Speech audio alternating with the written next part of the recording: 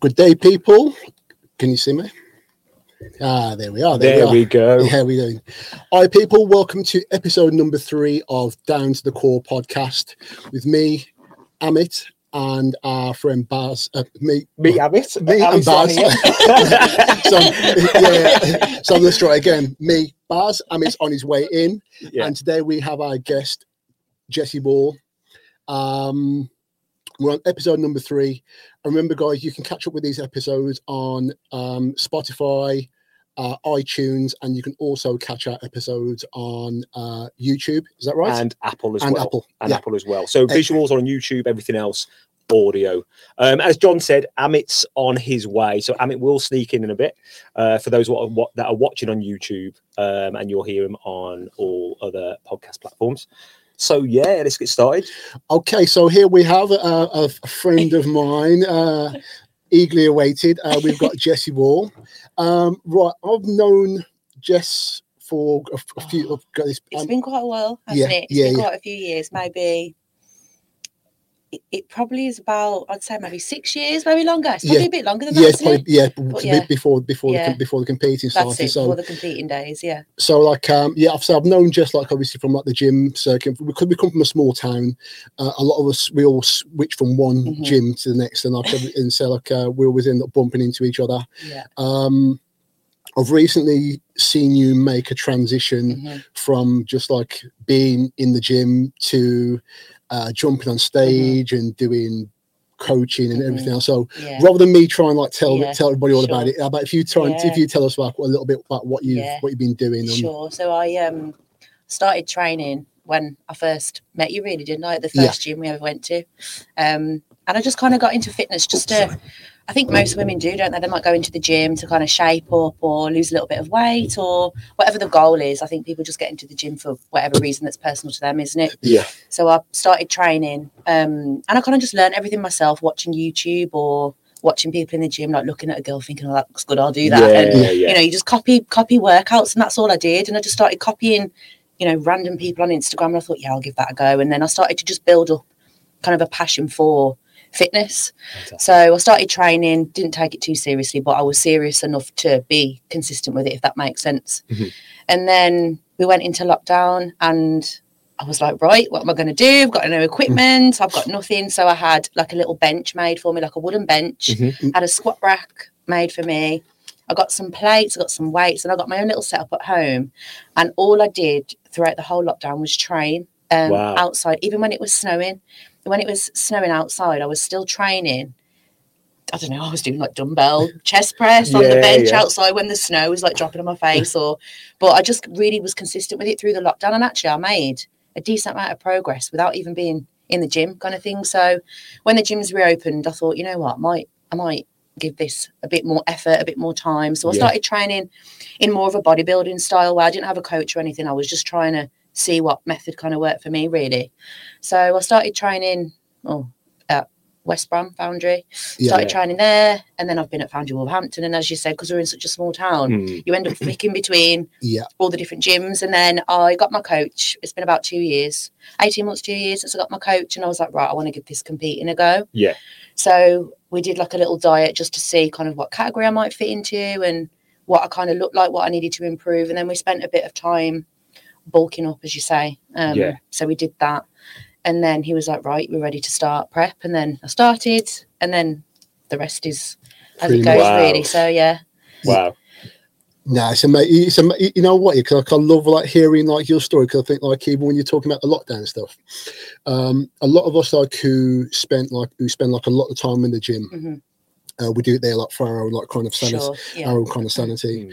I remember like suffering like a little bit through like the lockdown and watching people trying to sell dumbbells for like £300 and looking at like Argos benches for like now people just give us 600 quid and you'll be able kind of thing. Yeah, you can have a whole setup for like 4,000. I'm like, okay, sure. And I do remember seeing like obviously on your page and on the page I see quite regular. So I remember like seeing like the wooden setups. Yeah. It was an old school setup. Yeah. Bench, dumbbells, squat rack, plates, and that was it.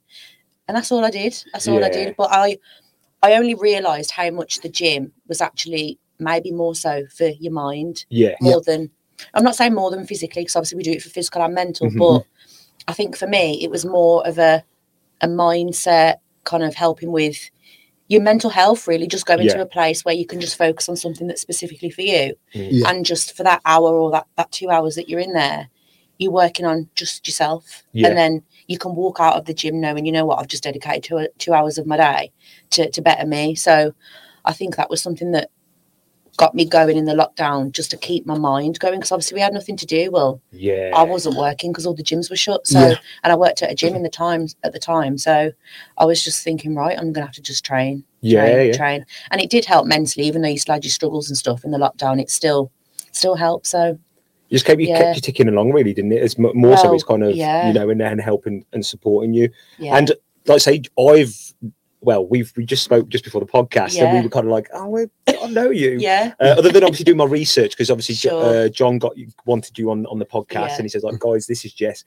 Look at a page, look a bit more about us, which I did, and I've got questions I want to ask you. Oh, sure. And so we said that we might have seen each other in Exercise for Less. That was Brighton, when it was. I thought I definitely recognised you, but it was because that was my first gym. Yeah. And I actually joined it on accident.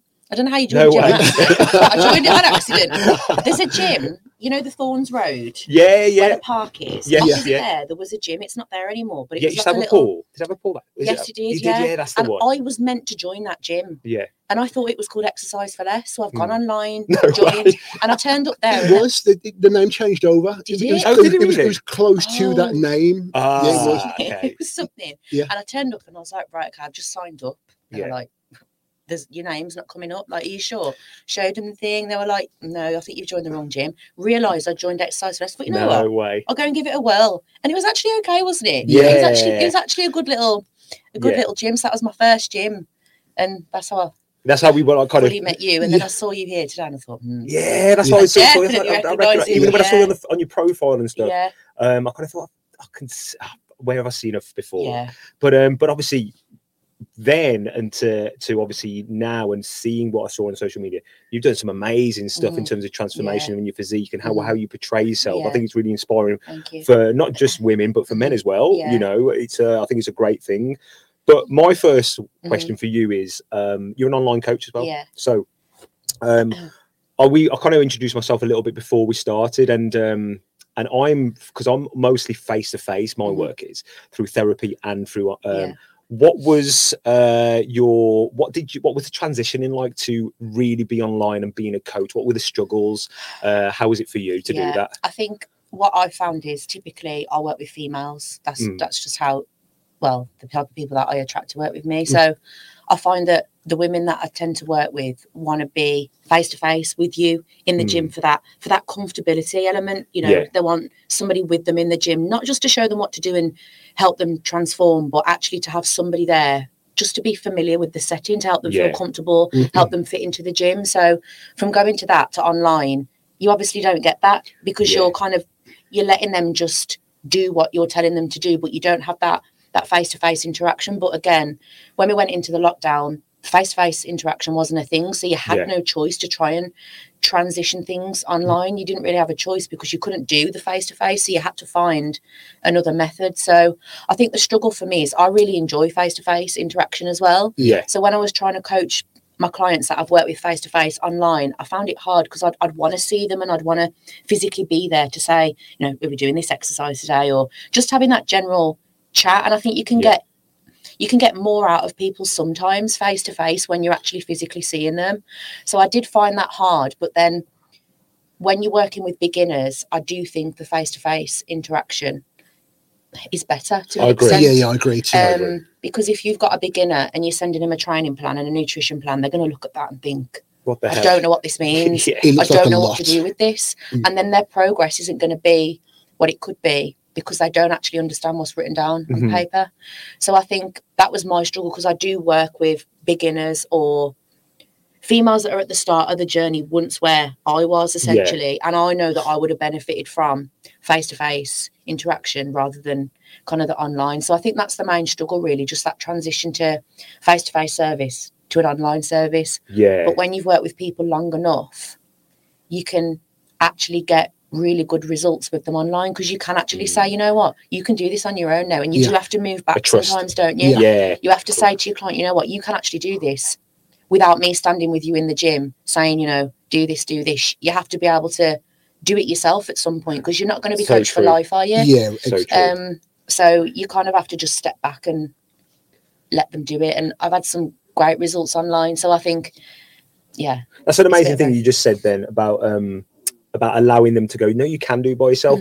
But there's going to be, whether it's personal trainers or anything in any business, whether it's a sports massage person, all that kind of stuff, they bank on that regular income. To, you know, does that make sense? So they, you know, you've got to come every week. And realistically, no, you don't have to come every week. I always say this to my clients. I always say, like, I don't want you, if I'm doing face-to-face PT, I'll say, I don't really want you with me forever. Yeah, exactly. Because I want you to be able to do it by yourself. If you want to keep coming to me because you love working with me, then sure. But I would eventually want you to at least be able to go to the gym on your own and maybe work with me as well. So I'm not saying I don't want to see you. Like, I don't want to see you. Yeah, for sure. What you said there was like, I do joke with some of my clients, and like obviously some of the ones I PT. And I say to them, listen, I said, have you ever seen the film Nanny McPhee? And they're like, yeah. I said, well, she's got a saying. He said, well, when you want me, I haven't seen it. I've never seen it. I know what film it is. When you want me. Or when you don't need me, I won't be something based on that. But I always say to them, like, listen, I don't want to be that person to be. It's great, I'll get paid from what you do, but like ultimately, I want to see you run on your own. Yeah, that's the goal. It's just like it's almost like having like bringing up a child. So I know you haven't got any kids, but bring up a child. You say, right, so I'm going to help you here, and then now I want you just to go on your own. You have to, because otherwise people become reliant on you. Yeah, and I think that's why some coaches, if you're doing it for financial, we all do it for financial reasons, because obviously if you're making a living out of it, that's the goal, isn't it? But I think you have to look at the client, and eventually they want to live a lifestyle that they can sustain on their own. So you're essentially giving them the tools they need to succeed, aren't you? Definitely. You're just giving them the tools, you're just giving them the knowledge, and that's not you saying, I'm not going to help you ever again. It's just you have to give them the tools they need to. I think totally agree. I think that's a difference between like I think a good like personal trainer, someone like who's gonna obviously implement like obviously what they have, and being able to say to them like, well, you know what, this is what I'm training you for. I'm training for you to be better within yourself, but also to be strong within yourself, so you can do this on your own. And I do feel like a lot of the time, like they're not just. You'll have like deep conversations with like some of your clients. So some of the things that like some of my clients will tell me is nothing to do with the gym at all. And sometimes I leave them like, wow, I was only meant to be doing legs today. Like now, now like you've just come like blowing my brain. I always say that to my clients. So even if they end up listening to this, I'll get them to listen to this. We talk about anything. It can just be anything. And I think that's the difference between a good coach that's interested in the person and a coach that's actually not such a good coach, because they're not investing in the person, because you have to invest in the person. Yes. And sometimes that person might be coming to you for an hour of their day, but that might be the hour of their day that they look forward to the most. 100%. And they might talk to you about, I don't know, relationships, work, what they're doing on the weekend, their struggles, their battles, all these things. And that might not necessarily be to do with the gym, but you're still getting that interaction with them, and then it's like you're working with them. It's a partnership, isn't it? It's not a so it's that really. For sure. Amit's just walking into so come he'll be in just a second. So and that's the thing, and I think I've had everyone has it on different levels, every coach, and that's the difference between a coach and a personal trainer. You coach their all-round game. It's not just I'm going to get them to their physique. Exactly. And I've had a client, you know, that's come to me and walked through the door and they're crying because they've just had a really bad day. And I've sat in the car with them and just for an hour for their session, just to talk to them. But sorry, John, you No. I was saying, like, I agree with you. I've been on exactly the same place. The other thing I was going to do, introduce our man. So here we have Amit. Hello, nice to meet you. Amit, Jess, Amit. Have you? We just say, I've just said that to you, haven't I? We definitely know each other. And now I'm looking at you thinking, I definitely recognize That's just our area, though, isn't it? We're small. We live in such a small. You do, it's probably from the same gym, though, right? Yeah, it could be knocking. You know, in Dudley. Flex. Yeah, sure. Yeah, that's it. That's what I try now. Yeah, that's what I try now. Yeah. So good to see you, Amit. Good to see you. Good to see you too, bro. You too. Good to see you. But yeah, we'll carry on. We'll carry on. So, like, my next question is just because, like I say, I know you've made this transition from just like general gym training, obviously working out at home to getting the coach, and then now competing. You do figure. So you're a figure competitor. Yeah. Obviously, me and Amit, we've competed before, not in figure. That's where Amit's been today. His heels look way better than mine. I was going to say, but because one thing I've never known is the difference between like a figure tone physique and there's about 2 or 3 different categories. Well, I think there's more than that. So like you've got. Obviously, you've kind of got 3. It depends on the federation, essentially, that you go through. But you've got like your bikini categories, you've got your figure categories, then obviously you've got your wellness classes. Yeah. So they're kind of the 3, and women's physique, I think, as well. Yeah.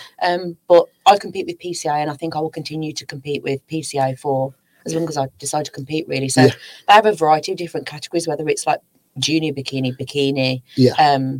trained bikini, then you've got toned figure, and then you've got athletic figure, then you've got trained figure, and then you've got wellness. This is why it's getting confused. So I think figure is all about your X frame. So it's about having like, you know, a good top line, so your shoulders, and then you've got like a small waist, and then you've got well-rounded glutes and legs. And then like with your bikini classes, it's all about like your delts, again, small waist, glutes.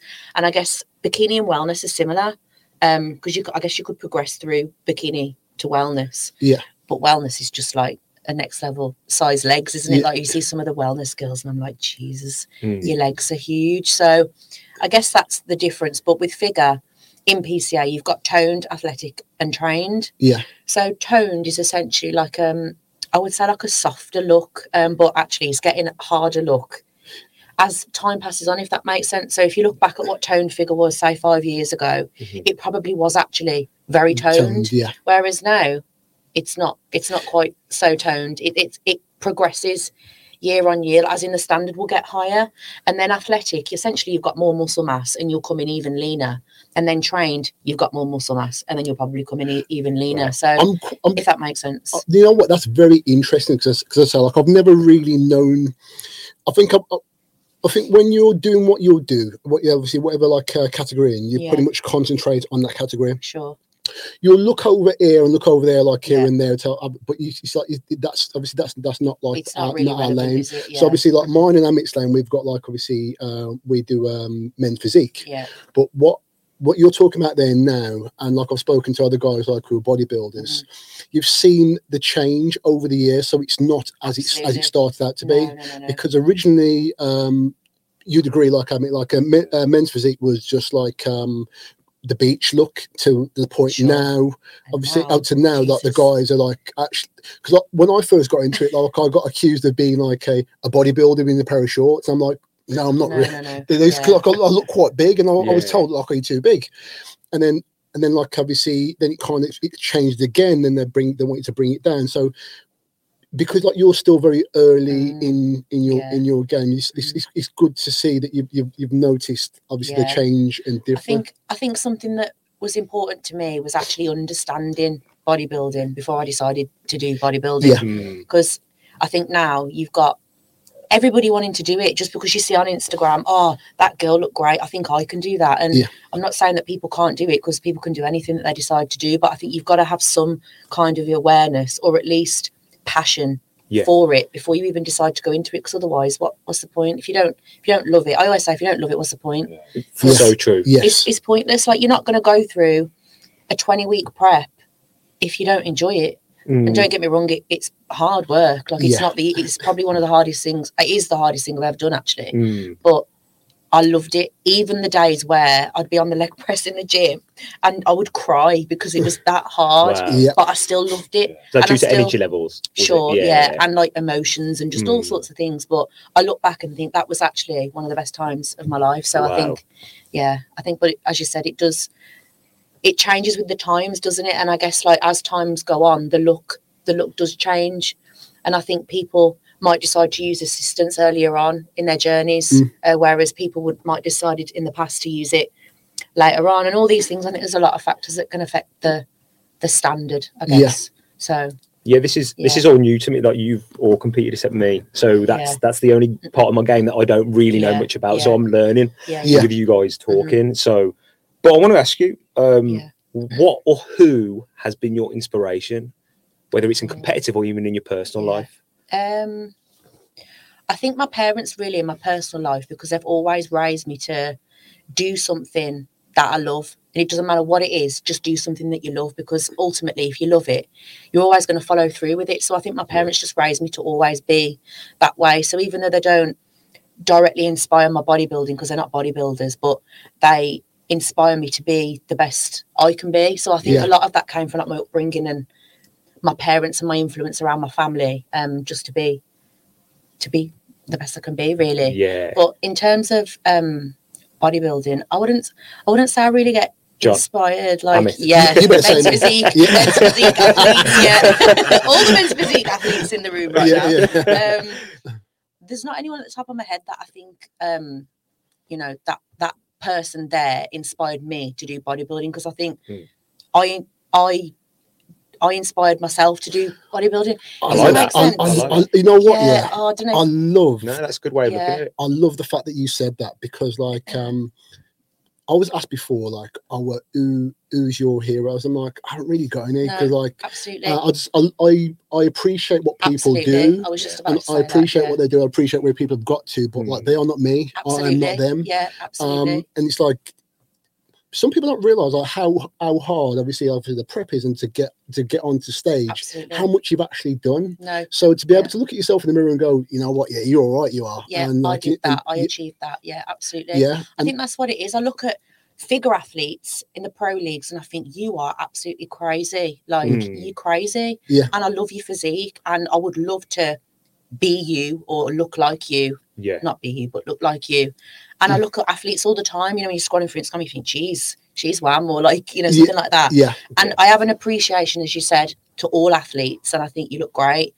But I think I inspired my own self to do it, if that makes sense. Yeah. So there wasn't anybody direct that inspired me to do it. It was just my own personal, I want to do this, so I'm going to inspire myself to do it.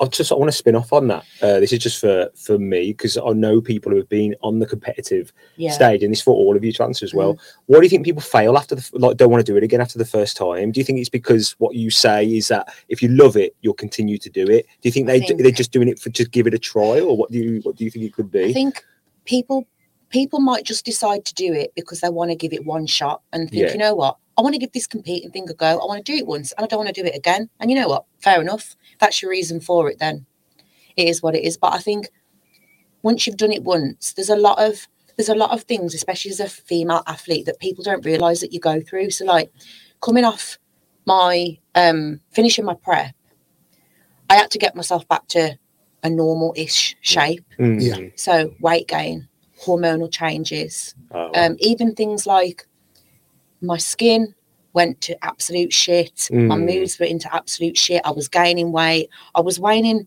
in the gym like clothes that would cover my whole body, because I was dealing with, I've gone from being this ripped, tiny person to bigger. Yeah. And I couldn't deal with it, actually, to start with. I couldn't deal with it. I couldn't deal with it. So in my head, I'm thinking, I am never going to do that again if this is what I have to go through. And when you come through the other side, as I nearly have now, I would say, you get used to it. But that could be why people decide not to do it again, because I don't want to go through that mental battle. Is there a warning? Is there a warning for that before you even start? Or not? There's nothing warning. like that. Nobody tells you. No. Nobody tells you. You know what? Yes, like because that was actually one of my questions again. But no, not that. This is what she said. Like, it didn't make sense. But like, when I first started doing it, it's like my head was already in like a certain place anyway. But what you said, like, no one warned you about the end part of it, because because I think you two can agree with this. From the second you start prepping, how many times a week are you in the mirror?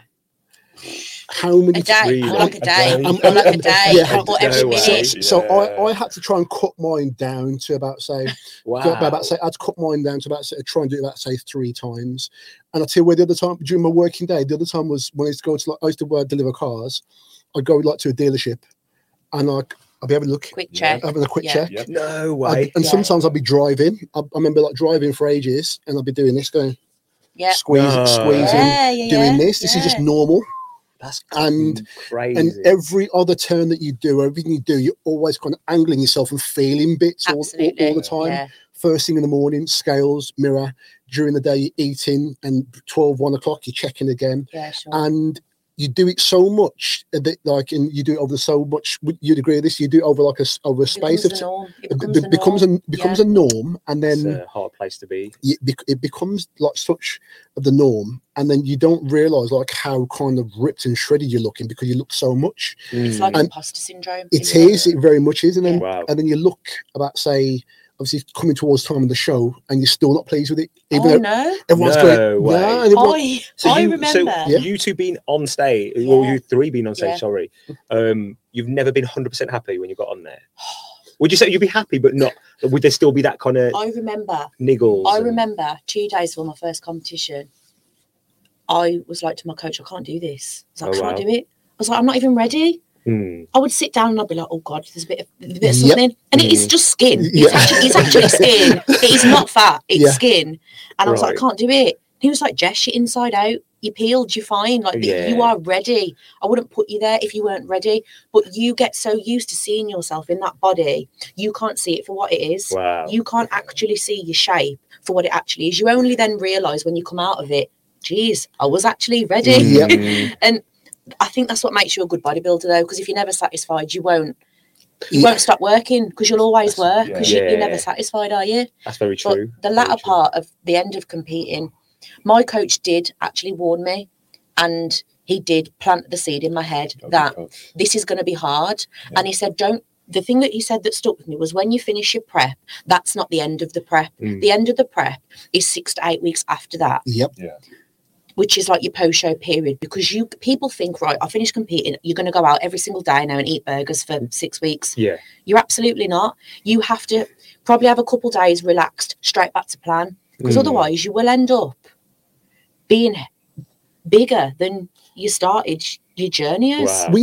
I tell you, I can admit to this. After my first prep, I was afraid of food. I was scared of certain foods.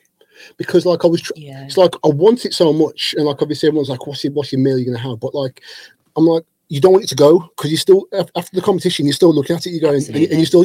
So the next couple of days after is checking, see if it's still there. Still there. I bet this food is still there. And then it's like, oh, can I eat that? Oh, and it's like after I was like, you know what? Okay, I'm gonna eat this. And then it all starts going in. And then you blink, and it's like, I think what I had to realise was, it's gonna go. And it has to go. Especially from a female's health point of view. If I'd have stayed like that, I would never have regained my period. I would never have regained normal hormones. Your body doesn't function as a female like that. And I think that's something that people don't realise, that women have to go through as an athlete. Like, you're in a state where you're not functioning as a female should. So the weight gain has to happen. And that's something that allowed me to step away from the competing for that period of time and just think about your health. Because if you don't think about your health, you're never going to be able to compete again, because your health has to be at the top. And that was what I thought to myself. I said, look, and what? I haven't got abs anymore. But when I was sitting on my bum at home, it was hurting me, because I haven't got nothing there. And people would laugh at me when I said that. And I was like, no, it's not a joke. Seriously. It's funny to say, but I would sit on my sofa on 2 cushions because the bones on my bum were hurting me. And when I was driving, I'd have a cushion underneath me. And all sorts of stuff, and people just think it's getting shredded. It's not. There's so much stuff that goes into it that people don't see. And now I can sit down and I'm like, oh, it doesn't hurt anymore.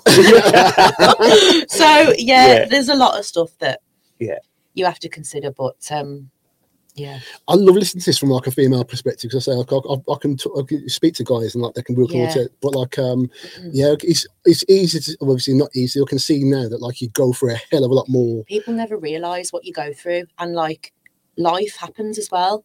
We're not pros. Well, I'm not. So you are, but I'm not. Like yeah, you are, I'm not. But you don't realise that you still have to work a 9 till 5 or whatever you do. You still have to live your life and bodybuild as well. Yeah. So you're prepping, but you have to deal with what life throws at you as well. Yep. So you're fighting battles all the way through, and people just think, yeah, she's just doing a cardio or she's just training. But what they don't know is, like, you was at home 2 hours ago crying about something, or you was upset about this, or something happened, and you have to still do it no matter what you go through. But I think people are just quick to say she's gone from this to this. Did you see the results? She achieved this, she won this, or she came second in What the this, social or media third in this. sees. Yeah. And they don't realise the journey. And it's only actually probably the people that see you day to day, like your close people, that actually know what you went through as well. So can I have a spin-off on what Sure. you just said? Because that's going on to my next question. Is what have been your kind of mental health struggles in and out? Well, we've kind of touched on the in and stuff and the harder stuff, but for listeners that don't follow you, I'm sure will do after this. But for any woman or man, in terms of what have been your struggles, past, present, what have they been? I still do, but not as bad now. Really suffer with like anxiety and anxiousness, and I think it comes from putting pressure on yourself. And I think if you put that much pressure on yourself, it's natural to get anxious. And I think there's a stigma that you shouldn't have. You shouldn't be anxious, you shouldn't be depressed, you shouldn't be upset, but actually they're all valid feelings, like, and you're allowed to feel that way. And I think my anxieties just came from wanting to have something that I haven't got yet. So it's that anxiety around, I'm not there yet. Why am I not there yet? And it's that constant pressure that you put on yourself. So I think that was something that I'd struggled with. And I think body image is something that I also really struggled with. Not so much before competing, because I was able to maintain just a healthy shape. So I was like, yeah, you're fine. I ain't got to worry about that. As soon as I jumped into competing, that's when body image issues started. Because you, as you said, you go from being this version of yourself, and then you go to being as I am now. And because in your head you're comparing yourself, you're constantly comparing yourself, and that's not good for your mental health, because comparison is just, it's a pointless exercise. Because it's not valid to compare yourself to that, because that's not my goal right now. My goal right now is to grow muscle and be healthy. So why am I going to compare myself to the unhealthiest look that you could be, basically?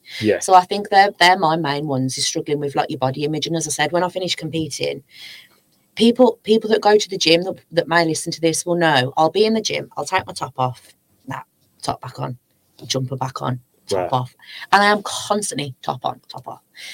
And people must think, why is this girl getting changed and unchanged several times? But it's that body image, because you look in your mirror and you think, last time I looked in the mirror when I was competing, I had veins in my arms, like I had 3 lines in my shoulders, or I could see teardrops in my quads and stuff like that. Now you look and you think, that's not there anymore. And it really does have that huge impact on your mental health, because you're not feeling satisfied with the way you look.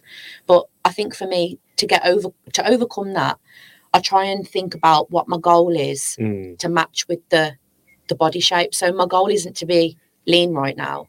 My goal is to be healthy and grow. So that's the body shape I've got now. So love that body, because it serves a purpose for you. And every body shape you have serves a purpose, doesn't it? So when you're lean and you're on stage, outsiders looking in, if you're in Tesco, people probably think, bloody hell, she's ill. People actually have said that to me. Not being rude, but are you ill or something? And I'll be like, And people have said that to me in the gym and things like that. And again, people don't realise that how that could affect your mental health. I had people in the gym say to me, fucking hell, what's happened? Or and sometimes like people don't think, and obviously I'm a female as well, so it's like, as a male saying that to me, I'm thinking, God, mate, you have no idea. You have absolutely no idea. I had to pre-train that before. Absolutely. So when because my thing is just turn everything into a joke and just laugh about it. So when they say to me, oh, look at your face, I say, don't worry about your Hoover. I'm not going to steal. I don't need 20p.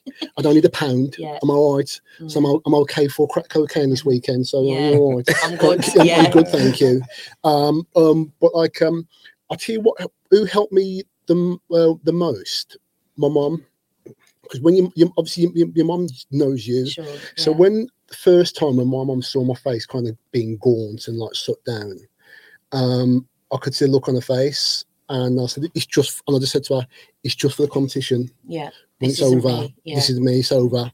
And she was like, "Okay, cool." And she never, when she see me, she just like, "You okay? Oh, cool." And that's it. Absolutely. Good. So once I kind of got the okay from there, I was like, anybody else who's the community, I'm like, well, listen, it's irrelevant. Absolutely. Yeah. I think that's it, because obviously no one had ever seen me in that shape. No one had ever seen me in that shape. So people would say, "God, what's happened to your face?" or these things. And it's hard to say, don't care what other people think, because actually I think we all do to an extent. To an extent, for sure. People that are irrelevant to me, I'll just be like, oh, whatever. But people that you see in the gym day to day, you would like to think that's kind of an environment that it's like your work colleagues. You see them every day. So people in the gym, you see them every day. So for them to comment initially, it's like the shock. And sometimes it's not their fault, because they're just, I guess, checking on your well-being to an extent. But you do think, oh, sometimes you go home and think, oh, do I really look that bad? And then you start second guessing. So again, that all links back to your mental health and your well-being. And then again, as a woman going into the gym after I've competed, you feel like you can't win, because when you're competing, you're like, God, you look like shit. You look tired. Your face is gone. You've got a pancake now. Your glutes have gone, you know, all this type of stuff. But then when you put weight back on, it's like, oh, God, you're putting weight back on quick, aren't you? And I'm like, oh, my life, I can't win. So actually, you just have to shut out the noise and be like, look, I'm doing this for me. Yeah. This is my goal. This is what I want to achieve. And what anybody else has to say about it. I think that's the difference within, like, and yes, mate, I think, you know, you have to be like that. I think it's the difference within the gym environment. There's people who train and there's people who compete. There are two separate things. And I guess you can't expect them to understand. No, either. You can't. And it's unfair to expect these people to understand, because they don't understand. So they may pass a comment and they don't mean it to be rude, but they just don't get it. Yeah. And that's it, isn't it? They just don't get it. Like, people that have never competed, you can't understand what it's like to compete because you haven't done it. So you are right when there's two. Because if I saw you in the gym, you wouldn't say, oh my God, look at your face, because you know why that's like that. Yeah. Whereas my dad would look at me and think, what's going on here? And when I explained it to him, he didn't get it. He still didn't get it. He was like, I don't get why you're doing this. I don't get it, Jess. And then when I competed, I came off stage, came out the back, like outside, and my dad was crying. And he was like, I get it. He was like, I actually get it now. And I remember him saying that. And he hugged me and stuff. And he was like, I get it. So all those times when I've seen you in the morning, you're taking your supplements and you're eating your salad, or you're going in the morning to do this cardio. He was like, I did not get it. And he was like, you look like shit. But to him, I look like shit because it's not a normal look for day-to-day life. Yeah. He knows what his daughter looks like. He knows exactly. He was like, that you're not Jess that I know, Jet. Yeah. If that makes sense. Yeah, of course. But when I came off and I'd achieved a result, he was like, you know what? I get it. Yeah. I'm not saying I like the look of it, because I'll be honest, I don't. Yeah. But I have to rate you for what you've done, basically. And that's eventually what people in the gym started saying. Like now, people will say, I love how you look now, Jess. You actually look better now. And I'm thinking, what are you on about? They're like, you look great for day-to-day life now. Yeah. You look so healthy. You've got a nice shape. Da-da-da-da. You've got energy. You probably feel great. But I have to rate you for what you achieved, because you've achieved that for a goal. So, yeah, I think you have to see it from both points, don't you? You've got to have some resilience, don't you? I think when you're prepping, dieting, going to the gym, that's the easiest bit. Oh, definitely. It's the mental aspect of it all. Absolutely. What you have to deal with. Yeah. One of my like lines to anyone is when you see you train in the gym or you look a certain way after through prepping, I'll say, listen, this ain't the hard bit. I'll say this is a fun bit. Yeah, this is the bit I like. This is the bit where you don't have to think about food. You don't have to think about certain levels of conversation. You don't have to think about like battling because everything outside the gym prep time seems like a battle. Everything, anything, sleep, what you eat, what you drink, relaxing, sitting down, general conversations, where you go, your kind of your social circle.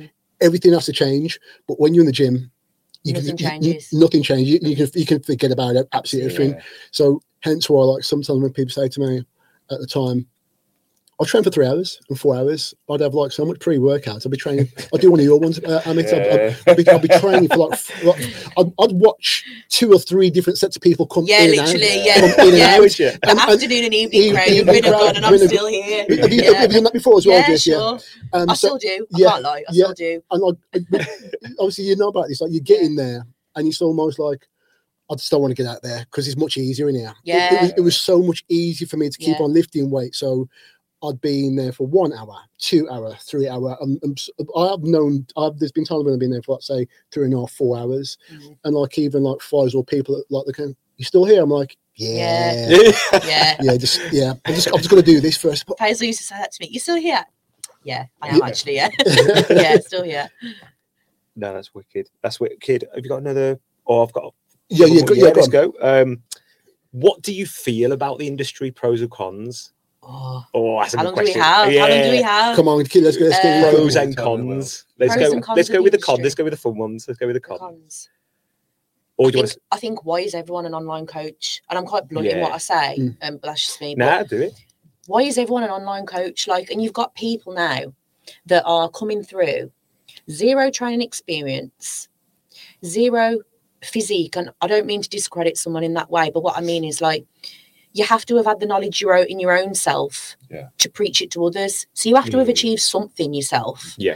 Even if that's a tiny goal, even if that was like a little diet that you've done or a little strength training program you've done, you have to have walked the walk to talk the talk. Yeah. Very so true. Now it's like you've got 15-year-old boys, girls. I'm an online coach.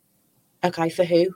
Who are you helping? How are you helping? So I think that's one of the biggest cons. And I think because social media is everything now, isn't it? Pretty much everything is social media. So it's easy for someone to go on Instagram, see the likes of you, say, and be like, yep, I'm doing men's physique next week. And they really do believe that can be done in say, not a week, but they can think, in 6 months' time, I'm going to compete. And people have trained for like 10 years and still not competed because they don't feel ready or that type of thing. So I think those are the main cons, really. Like, everybody deciding to be an online coach, maybe because it's popular or maybe because it's seen as a easy income stream, maybe, I don't know.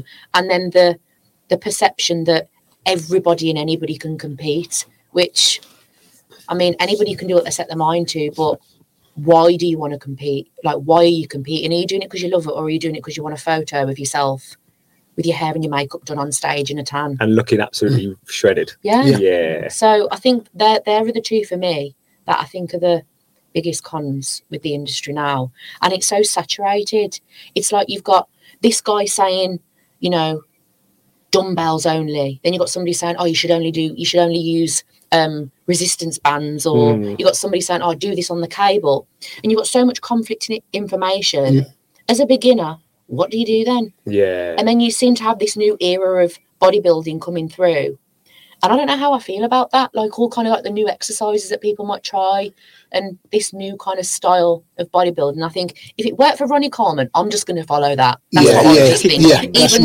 Even though now he's obviously paying a price for some of the ways he might have trained. I just think old school in my head, because I think if it works for them, it's got to work for me. If it ain't, but basically, if it's not broke, don't fix it. If it's not broke, don't fix it. Yeah. People have trained like bodybuilders for years and years, and if you look, I always look back to the old school, the way they train, absolutely savage, don't they? It was pain. Google that time either. No, they didn't have Google. What exercise shall I do for my chest? Exactly. That's true. They just train hard. And I think it's overcomplicated now what it is, and I think that's another one of the cons, is bodybuilding is and has been made overcomplicated when it isn't. It is literally train hard, sleep, eat. That's it.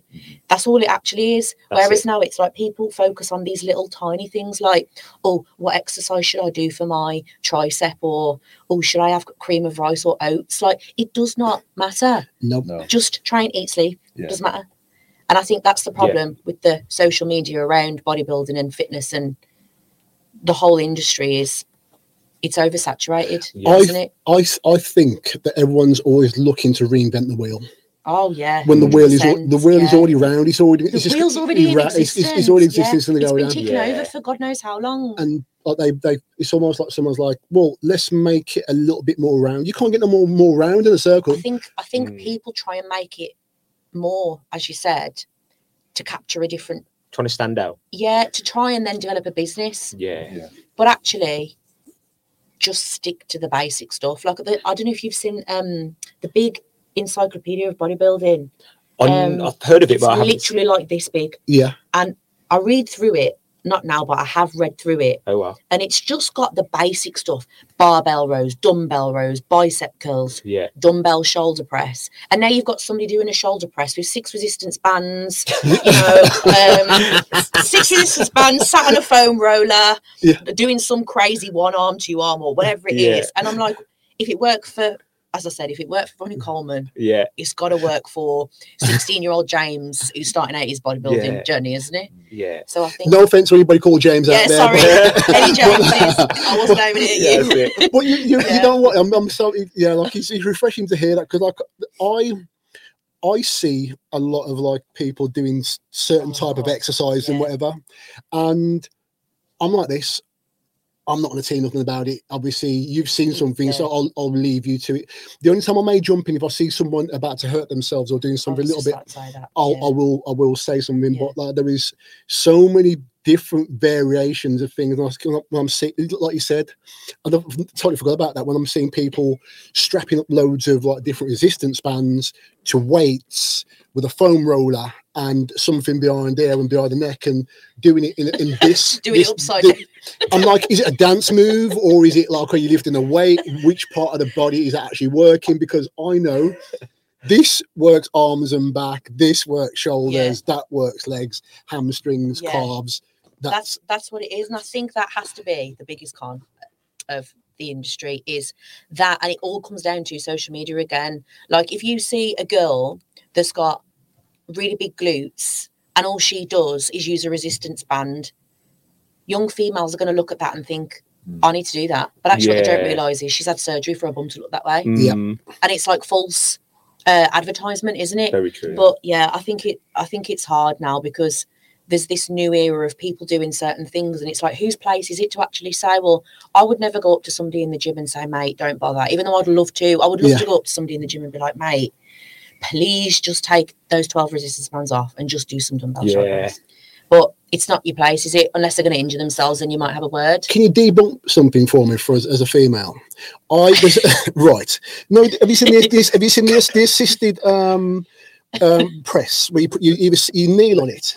I know exactly what he's going to say. You kneel on it, or I know exactly what you're going to say. You're going to say, girls standing on it. When they put, what does that do, Jess? Oh yeah, I know what you mean. It's glutes, isn't it? In my opinion, I think it does pull. Yeah, that's what I think. Okay, but it's glutes and hamstrings, though, isn't it? Meant to be. Yeah, because obviously if you're pushing down, ultimately it's going to work your leg, right? Yeah.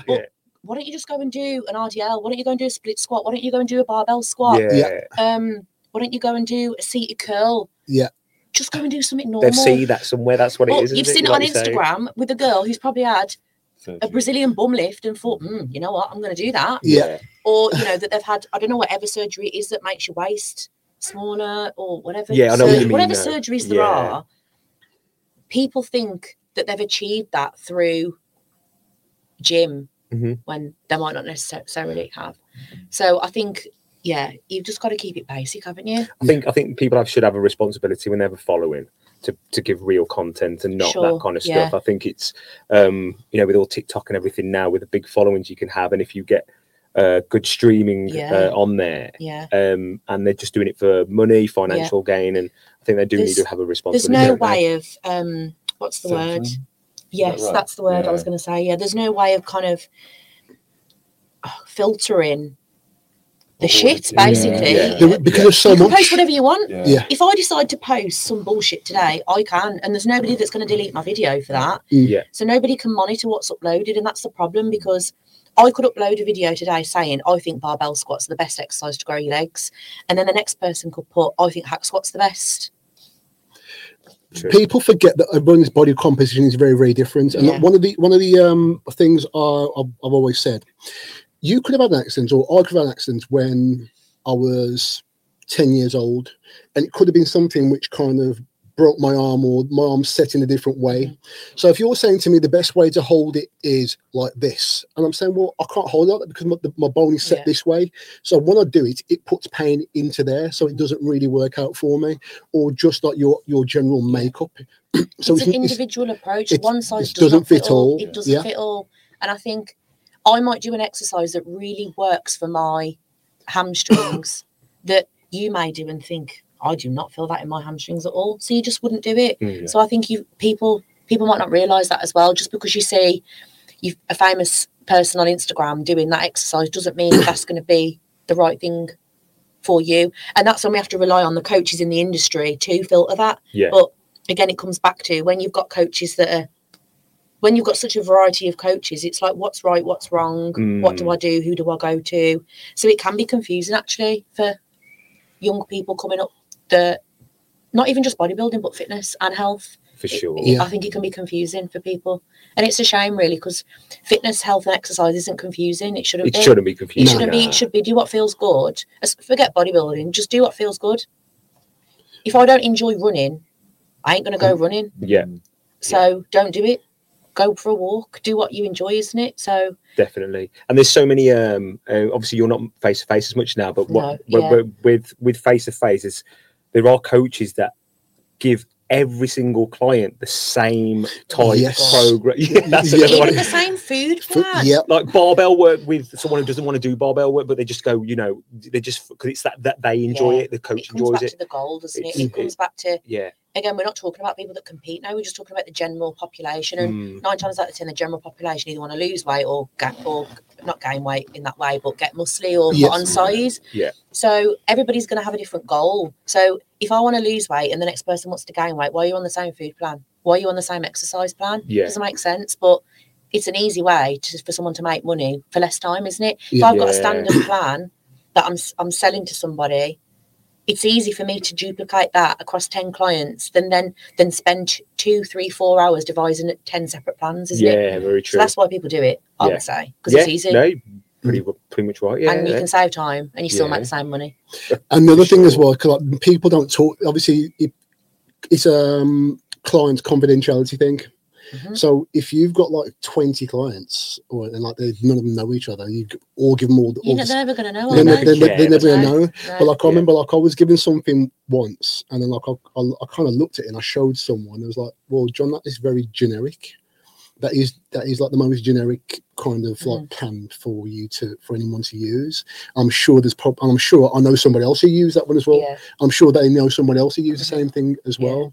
But like ultimately, it's like just to take like weight away. It's just calorie deficits as well know. So, but like if you, a lot of time it's just like the way they word things or they trying to put it. It's all the same. Yeah, it is. It's all the same. Yeah.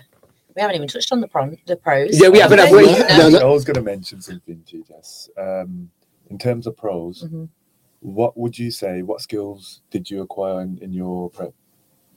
A lot. Transferable skills. A lot. Yeah, I think the key one is I was consistent anyway, or disciplined, one or the other, but they kind of come hand in hand, don't they?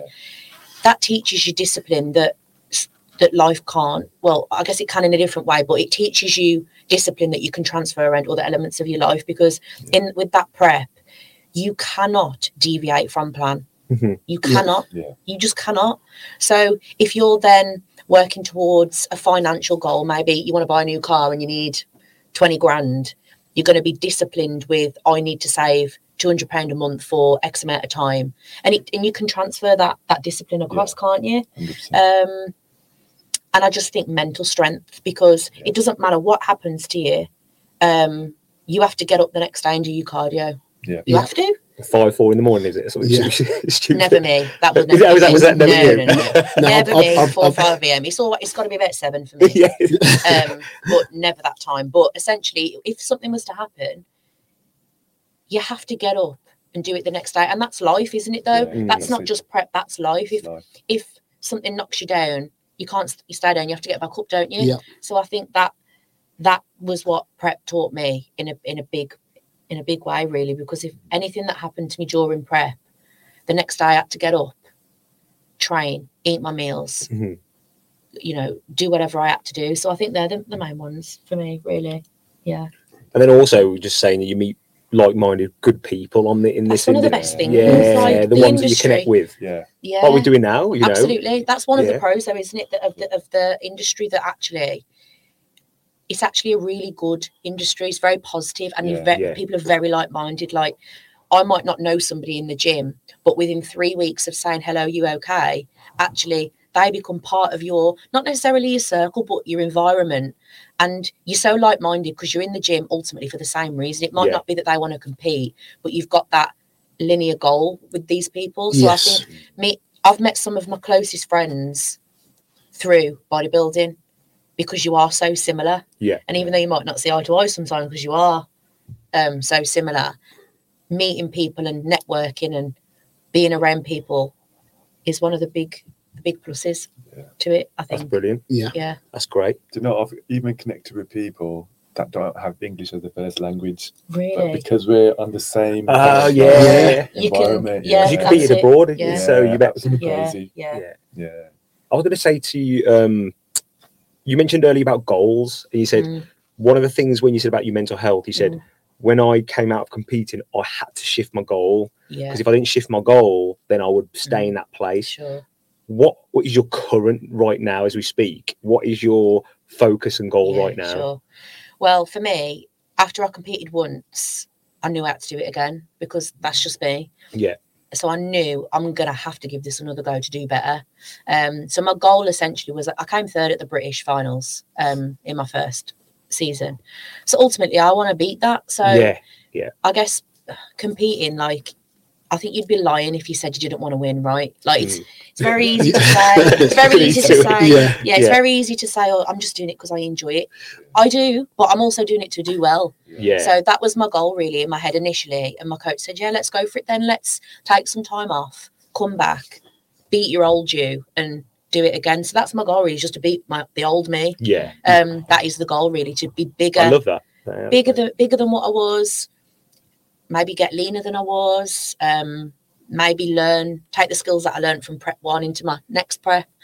But the goal now is just to put on some size, get bigger, get stronger, again, make sure my health is in a really good spot. So one of the big priorities for me, and it is a goal actually, to get my health 100% back, because you don't realise how your health does deteriorate in that state.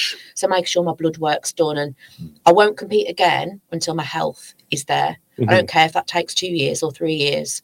That's a great My goal is my health has to be there, because if you haven't got health, you haven't got anything, have you? Exactly. So that's my goal, and just to grow, improve, and then ultimately, I think I'll probably start prep again in January next year and go for like an earlier season, because I did the later part of the season last time. So I did like, your September, kind of October shows where I'd like to do something a little bit earlier and experience that. So in a nutshell, that's wicked. it. Yeah. I love this, Jess, because we've been talking like everything that like I've kind of got written down. You've got to it straight away. So I'm like, just read your mind. Yeah, just you save me a lot on there. But that's what I was going to ask you, like when you're going to compete again. But like obviously, I mean, I think I don't care about being a pro, really. I don't actually care about being a pro. That's not why I compete. My goal isn't I want to be a pro. I do it because I want to better myself every time. Yes. So for me to compete again, it doesn't actually matter when I go again, because there's no rush, there's no time scale, and I'm still young, so I've got years ahead of me to potentially do it. But as I said, I'd like to compete again in January, and at least then I finished competing in October last year, so it'll have basically been a whole 12 months off. Yeah, and I think you need that though, don't you? Yes. Because I think, again, from a female point of view, I can't understand how women prep back to back. They do it, and I think, God, fair play to you. But for me, I just don't think I could do it, because my body is not healthy at that point. So a goal for me was you've got to get your health back. Yeah. And also, like, anybody listening to this, like, they need to understand that. Even myself, I'd only do like maximum 2 to 3 shows a year, and then that be it. That's it. Done. Someone obviously, someone gave me some good advice like some years ago. His name's Dave from the gym. He said to me, John, don't be a trophy collector. just go for what you really want. Go for the main things that you really, what really means to you. Because like obviously competitions are going to be there every other month, and if you've got like someone, especially if you're like working with a coach who just wants you to keep on doing stuff, so it kind of reflects on them, you have to, what you just said first, your health comes first, because if your health is deteriorating, your coach is out of the job. Well, he's not out of the job, he'll just go on to the next person. If your health deteriorates, you can't compete. You can't compete. And I think people take that for granted, because if your health isn't there in the first place, how are you going to withstand a 20-week prep? You're not going to be able to do it, and ultimately you're going to make your health worse. And like, for people that are listening that don't compete or haven't competed and keep hearing us say that it's unhealthy, people might look at the lean bodies on stage and think, wow, they must be really, really healthy. And that is the opposite of health. Especially at that moment. At that moment in time, most people who are on stage are not in the best place. They're in the best place visually, but they're not in the best. It's only visual, isn't it? It's only visual. And actually, like, you are in the most unhealthiest body that you could be in, because we're supposed to have body fat, especially women. We carry more body fat than men anyway, right? But as women, you have to have body fat to function as a female. If you want children, if you want a monthly cycle that's going to be regular, you have to have that. So you are really not in a healthy spot. So I think, and even people that consider competing for the first time that might listen to this, like, you need to actually really understand that you're taking yourself to an unhealthy place, and are you prepared to do that, basically? Wow. Is it worth the goal? For me, it was. For me, taking myself to that spot to achieve what I achieved was worth it. If you don't think it is, then don't do it, basically. I've got a quick... Can I go? We've heard about Jess in the fitness world. We want to know about, and the listeners want to know about the Jess outside of that. What do you do for work? What do you have partner, family? Do you have other hobbies around? How close you are with your parents? All the kind of stuff that you mentioned. You said something then, I forgot what you said. Tell me again. Oh, really? You said something then that led my thought. And So it's basically the Jess outside of the fitness world. So family could be kids, partner, could be hobbies, anything around that. But also, what is it that just gets you going daily outside of fitness? And what do you, and I'll follow another question after that. Well, outside of gym fitness, obviously I do actually do like a 9-to-5 normal job. And I do like community development stuff. So I work within like deprived communities, basically, that lack the tools they need to be physically active. So actually it does relate back to fitness again. So even though my job is actually fitness, so it's not actually me outside of fitness, but it is, because that's my job, basically. So I work with in deprived areas, and just helping support community groups, organisations to facilitate physical activity opportunities. Just because I can afford a £20 gym membership, some people can't. And it opens my eyes actually to barriers that people face that aren't that can't do what we do for financial barriers or childcare, whatever the barriers are.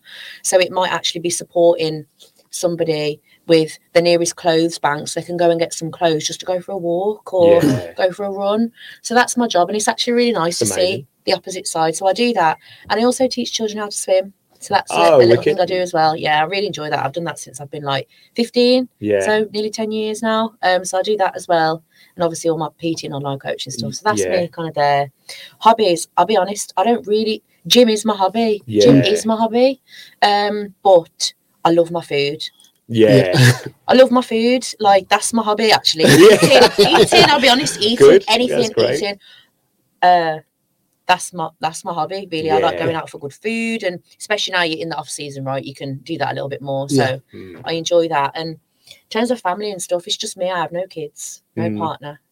It's peaceful like that, though. It's peaceful like that. Sure is. And I think for that as well, like, you only want someone that's going to benefit you and add value to your life. And I think something that I've learned, like, is if you can't be happy on your own, you cannot be happy with someone. So I think it's important to spend that time on your own and develop your own self. So then when you meet someone, you're not relying on them for your happiness. They're just adding to your happiness. Definitely. So I'd rather be by myself than be with someone that can bring you down. So I think until that day comes, I'm just happy in my own little bubble. Very content. Yeah. So yeah, I'm content as I am, really. So I think if I meet someone, it's got to be, adding value to me. And you can challenge me as well, because you want someone that's going to bring you up, not just keep you where you are. You want someone that's going to add impact to your life, really. Those dumbbells don't argue back, do they? They don't speak back. The barbell, they'll throw it down and they won't say anything. And ultimately, when you're on prep, right, you don't want someone in your corner that's going to be dragging you back. Yeah, yes. One doesn't get it. For me, when I was on prep, I was kind of isolated. I chose to actually isolate myself, actually, saying that. But yeah, outside of bodybuilding, there's not much outside of bodybuilding, because that's wicked. That's my stuff. But before I started bodybuilding, I used to do martial arts for Great Britain. Oh, so really? Yeah, so that's kind of how I got into fitness, and that's how I've got this discipline, because when you do a martial art, it's all about that discipline. And I used to have to like get up before school, do what I needed to do, go to school, train. My mum used to drop me at training for like 3-4 hours. I'd train, eat, go back to sleep. And when I was younger, I missed out on, I wouldn't say I missed out, but I used to choose that over, I'm not going to this party, I'm not going out on this social event, I'm not doing this, I'm not doing that, because I'm training. And I lost a lot of people when I was younger for that, because I couldn't understand why I didn't want to go and do that. But that sport was really important to me, and I did it for nearly 10-11 years, so that was a big part of my life. So that's kind of the background of how I got into this as well. So I guess that was a big hobby as well. Yeah, because when you speak, you sound like you've got really, like, you're older than your age. Yeah, like an old soul, they would say. Yeah, you know, like you've been through, like, you've been very disciplined, and this is probably what you've transitioned from that martial arts stage, is coming into exactly what you're doing now. Yeah. But it's good. I mean, naturally, women mature quicker than men anyway. Don't they? So, but like I say, it seems like you've. I mean, your transition and what you're doing right now is inspiring. But like I say, you work with women specifically. But I'm like I say, it transitions over to men as well. Yeah. What you're doing in your focus, and some of the things you've said today, all of the things you said today, have been really inspiring, and I'm sure really knowledgeable for people to understand the industry. Because I've learned, female point of view, I've learned for sure. Yeah, and I've learned about this. If I see you doing that, I will never speak to you again. But actually, if we do see anyone do that in the gym, we're not hating. That's true. So I'll just give you a nod, Jess. I'll just go. Look over there, kind of thing. Yeah, I'll be like, that's your just turn. Just give them some advice. Yeah, so that's it. Now there's something better for you. No, excellent. Yeah. Well, Jess, it's been absolutely amazing having you on, and thank you being obviously we'll get like a guest each. Obviously, I've chosen you as my guest that Baz has chose his, and then next week Amit. But like, it's been very insightful, because I've learned like things about you which I never knew. Yeah, and as I said before, sometimes when we're in the gym and when we train, we only know someone from obviously, they're good at squats, or they're good at legs, or they do this, that, the other, but we know nothing else. I think it's important to acknowledge that as well, though, because you never actually know what someone goes through and where they've come from. Exactly so that. I might say hello to you in the gym and actually chat to you for a while, but you don't actually know the person behind closed doors, do you? So it's important to then just remember that. I always think that in the gym. If I see somebody in the gym, I always am conscious that I don't actually know what they've been through, not just today, but in life. So you just let them do the thing, don't you? You just let them do your thing. Yeah. So, yeah. Exactly. No, thank you very much. Thanks, Jess. Yes, and thank you. I really enjoyed it, so it's been good. Yeah, it's been great having you on, for Thanks. sure. And so to all our listeners, it's going to be available on all podcast streams and visually on YouTube as well. So thanks for listening, guys. Also, one last thing, Jess, is there anything that you want to plug? Any of your obviously your website, your social media, or any of like your sponsors or anything like that? Yeah, sure. I just do everything through my Instagram, which is, you've already put it on my Instagram. Yeah, we'll get it up on the info. My Instagram's up there, and you'll find everything on my Instagram. Really, I run everything through there. So if you want to just look at that, then you can. Yeah. Okay. Super. Perfect. Excellent. Thanks Again, Jess. Thank you. Cheers. Thanks, listeners, and we'll see you for episode 4.